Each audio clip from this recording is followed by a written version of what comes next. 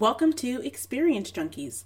On this show, I spotlight meeting and event professionals, global travelers, jet setters, and more to relive the moments we never want to forget. More importantly, we'll attempt as best we can to transport listeners to transformational points in our lives, sharing our observations and emotions behind these stories. By diving into the indelible impact these experiences have had on us, we decode small takeaways about how to be better humans than we were yesterday. Hello, Experience Junkies. On today's episode, I have Stacey Newman Weldon, who is an advocate for living life on your own terms and teaches women how to go from woe is me to wow is me. In this conversation, we dive into how her first Burning Man experience changed her life. Stacey is now a lifelong burner, and we talk all about the Burning Man community, what the experience is, how it's curated, and what makes it so special.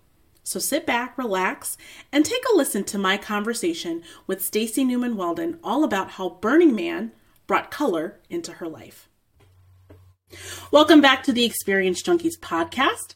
Today I am joined by Stacey Newman Weldon, and I'm really excited for our conversation because Stacey is what we might call a subject matter expert in the area of Burning Man. So for any of you who aren't aware of what Burning Man is, or maybe you've heard of it and just are kind of, overwhelmed by the mystique of this event, she'll break it down for us really in detail and kind of give us an insider's view of the Burning Man experience and the Burning Man community. So I'm really excited. Thank you for joining me today, Stacey. Hi, Deanna. It's great to be here. Wonderful. So before we kick off, tell the audience a little bit about who you are and what you do. Okay. Well, my name is Stacey Newman Weldon, and I am an adventure mindset guru with a company called Adventure Wednesdays. I like to help shift women's attitudes from woe is me to wow is me by helping them to rediscover how to play and have fun again. And I do that, they don't have to do it through massive adventures. It's start with that first baby step and see where it takes you. And in my case, it started with just going out the office one day and taking a route home and ended up having gone to Burning Man 8 times. Wow. What a long journey, or not long journey, but starting from A and definitely ending up at Z. And that's really, it's really interesting how you said taking women from woe is me to wow is me.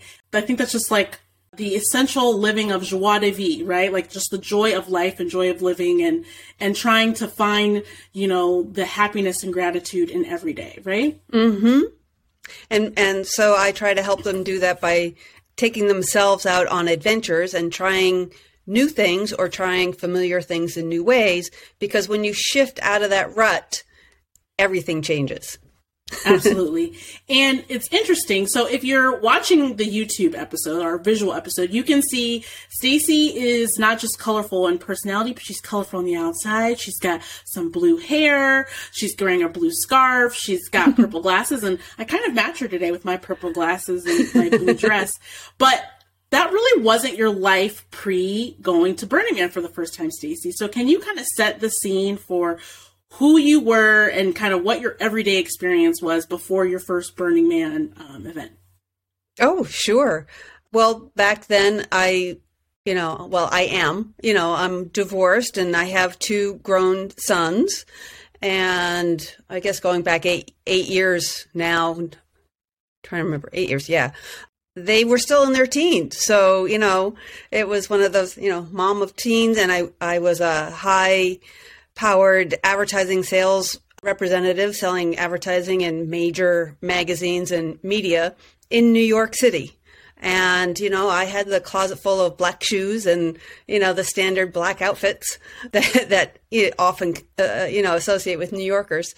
Right. And it was a very, commute into the city, go to work, commute back, do things for the boys and, whatever they were involved with.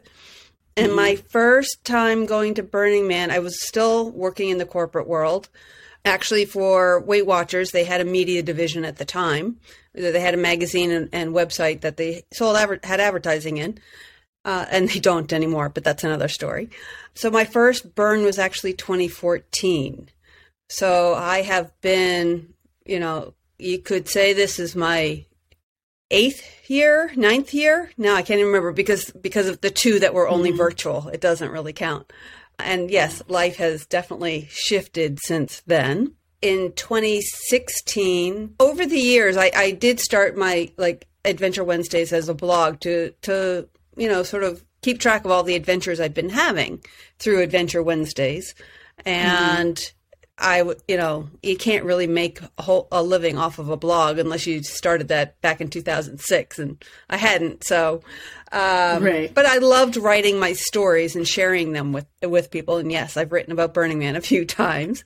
And in 2016, I was downsized from my last corporate job. And I think of the 110 people downsized that day, I was the happiest because I didn't want to be in this corporate job anymore. And I wanted to be more creative and get out there. And the thing about Burning Man was it just introduced me to such a variety of people beyond my little sphere. It was almost like all of a sudden color was introduced into my wardrobe, not just colorful hair. That the blue hair, the full on blue hair came after my corporate world.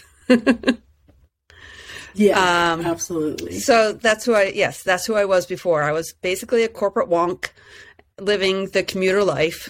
And even though it was good at the time, life is way more fun now.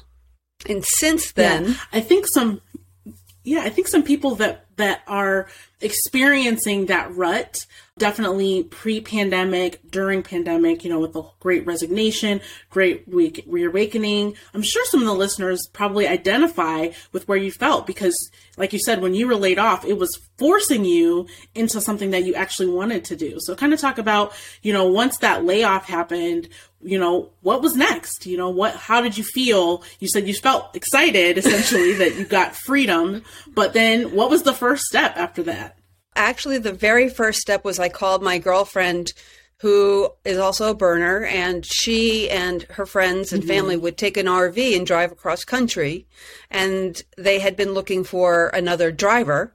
So I called her up and I said, "Hey, do you still need somebody? I'm available." I actually got to take my first RV trip across the country, which inspired the dream to want to become a digital nomad and be able to see more of America because I really, I've traveled Europe, I've traveled, South America and the Caribbean, but I haven't really seen so much of America, or at least at that point I hadn't. And so traveling by RV across the country was astounding. And I got to be at Burning Man for the full experience because it's 8 days in the desert of Nevada, the event, but it's goes from flat lake bed desert, nothing, to a city of 70,000 highly creative people. And I mean, it's a city. It has roads, it has infrastructure, it has rows of porta potties, it has water, it has, everything. But it takes people to build that city. And so I got to go for Build Week for my first time and help build my, the camp I stayed with, which was a large theme camp with over 200 people and a tremendous interactive, what we call frontage. And I also got to stay afterwards. So I got to go, from nothing to built up to the event to it being taken apart. And it was tremendous. It was just tremendous. And I think that just really awakened the creative person in me because Burning Man really encourages you to be a doer and participate. Yeah. And I wanted to do more. I was encouraged. And since those times, I've become a registered artist at Burning Man and participated in it in a lot of different ways and different levels. So let's take a step back. So we've kind of talked about where you were before your first one and kind of how it impacted you. But if you had to describe the Burning Man experience to, let's say, your grandma or a 5-year-old kid, what is Burning Man? What makes 70,000 people flock to the desert in the middle of nowhere in the U.S.? Well, the stories would be different for grandma than a 5-year-old, because for a 5-year-old, you would just say, imagine the craziest playground for grown-ups. and that's what you have. Because that's really, it has been described as a playground because everybody gets to go out there.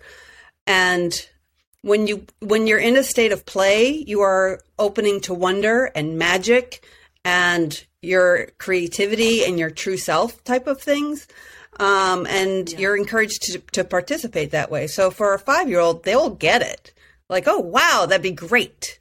And when it comes to describing it to my grandma, I will admit my first year, I called her up. There was somebody who was offering free phone calls from the desert. And the only person I could think to call was my grandma. And I'm like, hey, Grammy, I'm in the middle of the desert wearing a tutu, And she's like, oh, let me tell you the stories about when I wore a tutu and I made my boyfriend wear, like she wore a tux and made him wear a tutu. And it just brought out wow, Grandma was kind of ahead of the trends there, doing that back in the day. Actually, this is when she was in her 80s. So, she's, Oh, wow. What a fun grandma. Yeah. She was amazing. And I often think I inherited an adventure gene from her. But so describing it to grandma, you have to be careful what grandma you're talking about. But if you wanted to, in general, when I talk about it, I love to really say it's a temporary community of 70,000 highly individual creative people, because everybody goes there wanting to express a different side. Part of the culture is wearing costumes, or wearing artistic outfits, or, some people wear none at all, and that's expressing themselves. And some people wear just work clothes because that's what they like to do. But it's expressing a side of you that often you don't get to do other places. And for me, it was definitely a new range of clothing that was not in my closet for my day job. So that's how I usually say it, because the art there, for me, it's about the art. For other people, it's about the party. And for some people, it's just about the harshness of camping in the desert. So there's a lot of different things for the different people that come there. And it's different from being a festival, which is curated by the organization putting it together, whereas Burning Man is an event and attendees bring the entertainment. So they come with the idea they're going to gift something. They're going to gift their time. They're going to give their, voice for singing or telling stories. They're going to create humongous art installations. And some of the art out there is huge. I mean, it's just huge, because also in the desert, perspective is just wonky. So even though something is 4 stories tall from a distance, it looks like, teeny weeny. So it just, you just walk around in awe at all the different art that is there. And Burning Man encourages it to have art at all the levels. So they have stages people can speak at and sing on or whatever they want. And they allow, and everybody can put art in their camp, or they can create these tremendous installations. So I have done several. One of the things that was for me, I was not a good public speaker. Being in sales, I was great at, talking one-on-one or to smaller groups, but getting up on a stage was nerve-wracking for me. And at Burning Man, I got to practice getting up on a stage and giving a speech. I gave a speech about adventure, which I know, but I'm like, all of a sudden I'm looking at all these adventurous people and I'm like, oh my God. But I did it and I got applause and I was your like, adventure may be tame. Well, you're thinking your adventure may be tame compared to theirs. Yeah, but I was able to face my fear and have fun. And that's part of what adventure is about, is taking the risk and doing it anyway and not being concerned about what the outcome is. And for me, the outcome, I thought I was just going to be like, nobody, people would not show up or go away. But I got people coming up and hugging me and say, I'm just like you. It's like, wow, Oh, wow. So that's what's so great, is that you can push your limits or you can test new parts, and then it does change you, because like I now can talk, to strangers on an easy basis. And I know I can get up on a stage if I need to and just not panic like I used to. Yeah, it was interesting how you're talking about. I'm so glad that you touched on the fact that the difference between Burning Man and maybe other festivals that people may be thinking of it as a festival is that it is curated by the attendees. But, I come from the event side of things. So as an event organizer, I look at it and I think, well, how do you plan for this thing? How do you create this space, create this environment so that there are some kind of like rules or boundaries, if you will, but everyone's coming to the desert and they're going to build the experience that we consume together. So can you kind of talk about kind of how the organizers give you guys information as attendees and kind of set those kind of, I don't know, say the parameters. And then as an attendee, as you're planning to go and build your camp and what that looks like prepping for Burning Man. There have been books and books written about all this, so I will try and keep it short. There is an organization, the Burning Man org, actually, that works year-round to fundraise, to get the ticket set up.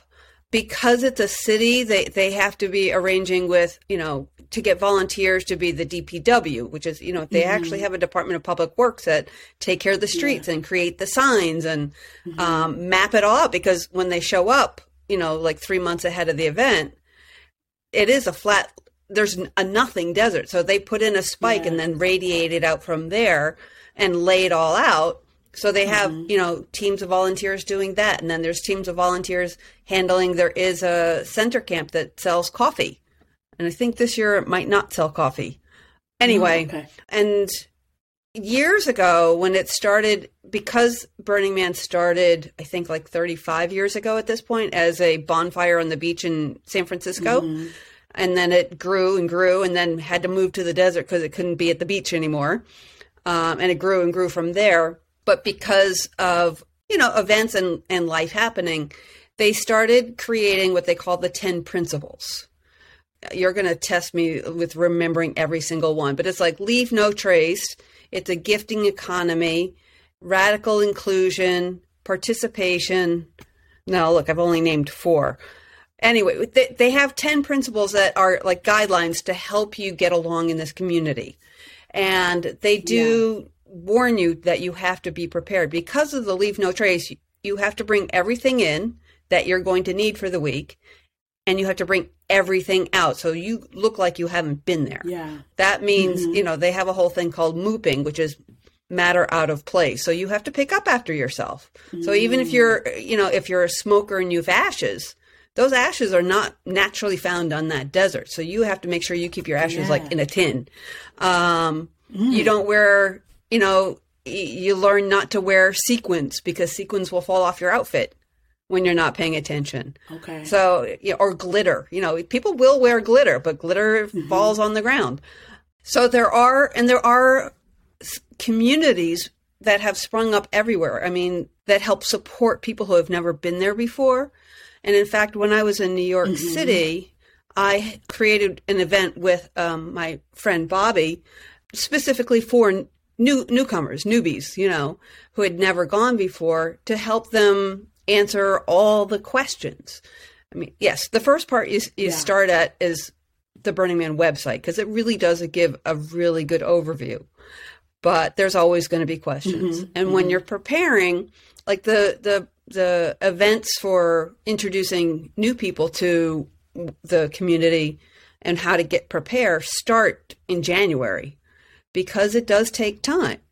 When you're coming from New York, it's, you have to not just get tickets, because you're in competition with 70,000 other people to get those tickets.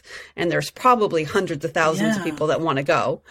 And then you also have to pack everything you need. And coming from the East Coast, you have to get, basically, the average person has like 2.5 bins, those yellow top black bins that you see like at Home Depot or wherever. You fill them with food, you buy water when you get out to Reno, but warm gear because it can get cold in the desert, summer gear because it can be really, really hot.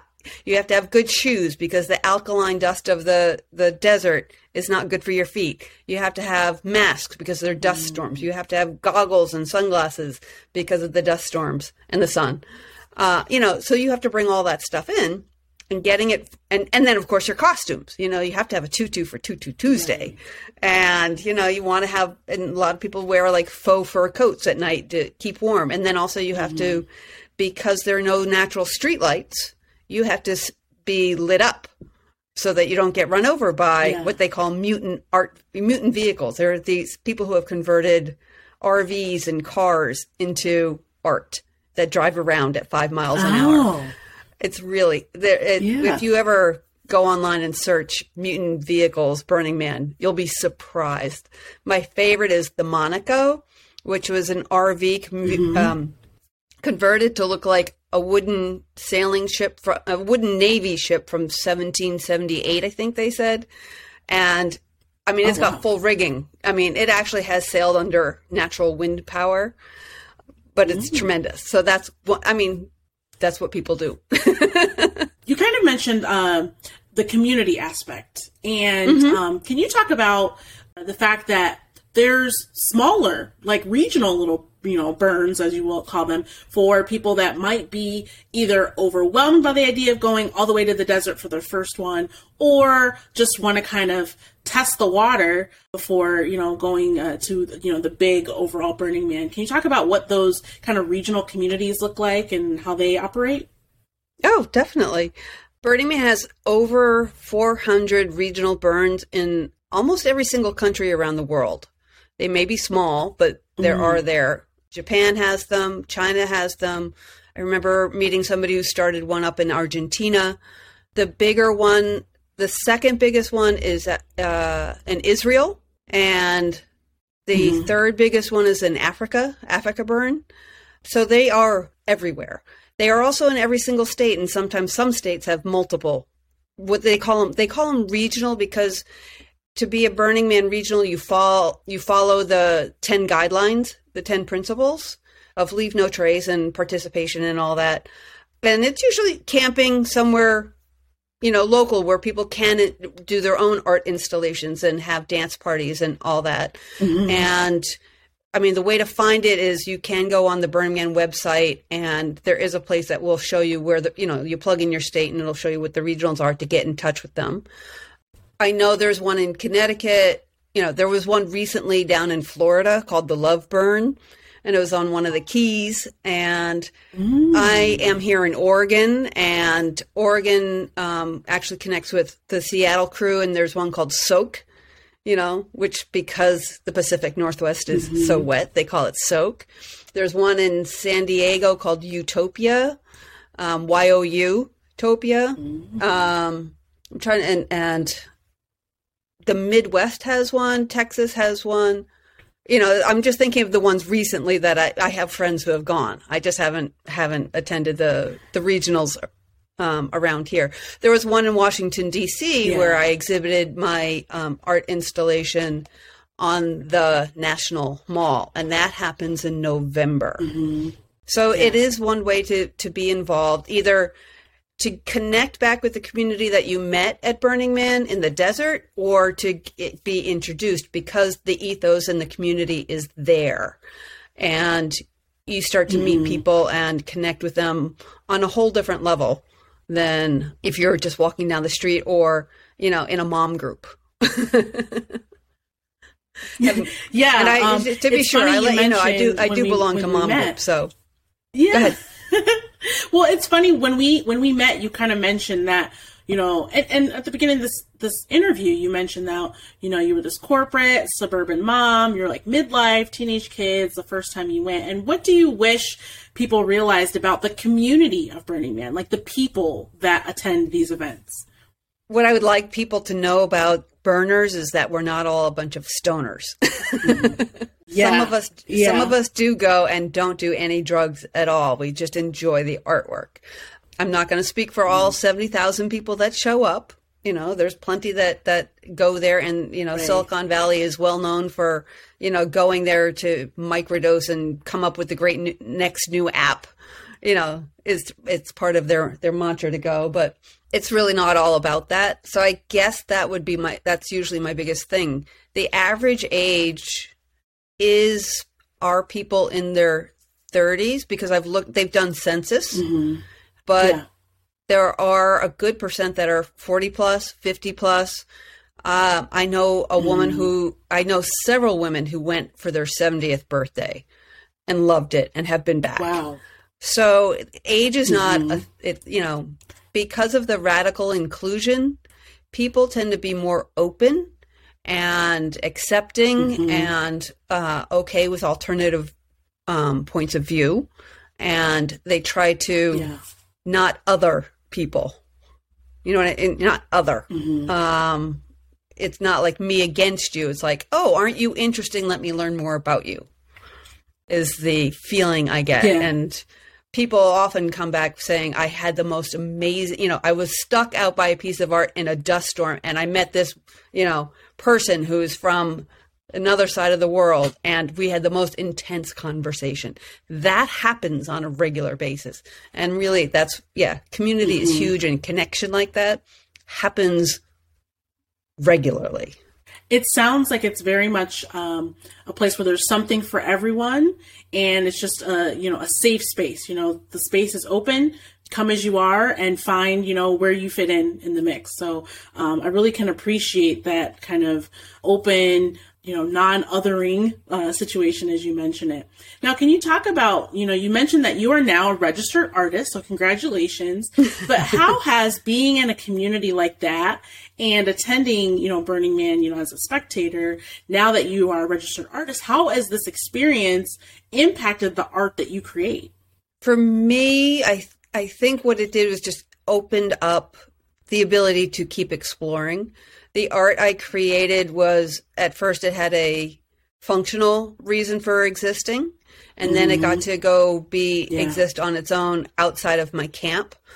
Because what I built were basically wooden benches that looked like oversized taxi cabs. So it, almost like iconic yellow checker taxi cabs. Because I was from New York and the camp I was with had a New York theme to it. So it coordinated really well with it. But it's allowed me to explore my creativity in, beyond the desert. So now I'm a freelance writer. I also inspire others to, shift their outlook on life, to try new things differently.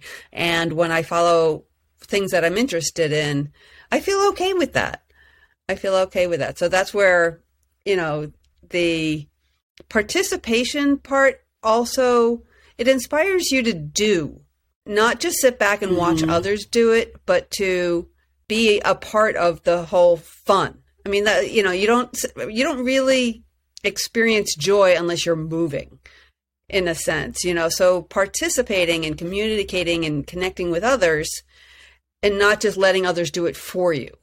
You get to, it's hard work, but you get such a joy from the satisfaction of doing the work. And you're doing it with other people. So it doesn't often feel like, hard work. Maybe sometimes in the moment because it can get hot and you can get cranky if you don't drink enough water. Yeah. Yeah, it's inspired a lot of, I've seen a lot of other people get very inspired and that their creative side has grown. I knew a friend who, my first impression of him was he was an uptight lawyer.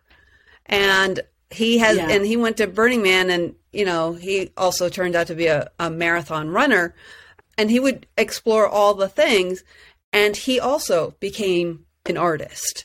He's now one of my closest friends, and no way, my vision of him has definitely changed, but he's now got, he's submitted 3 pieces of art to have out on the thing or to display at one of the regionals. So it helps expand what you want to create.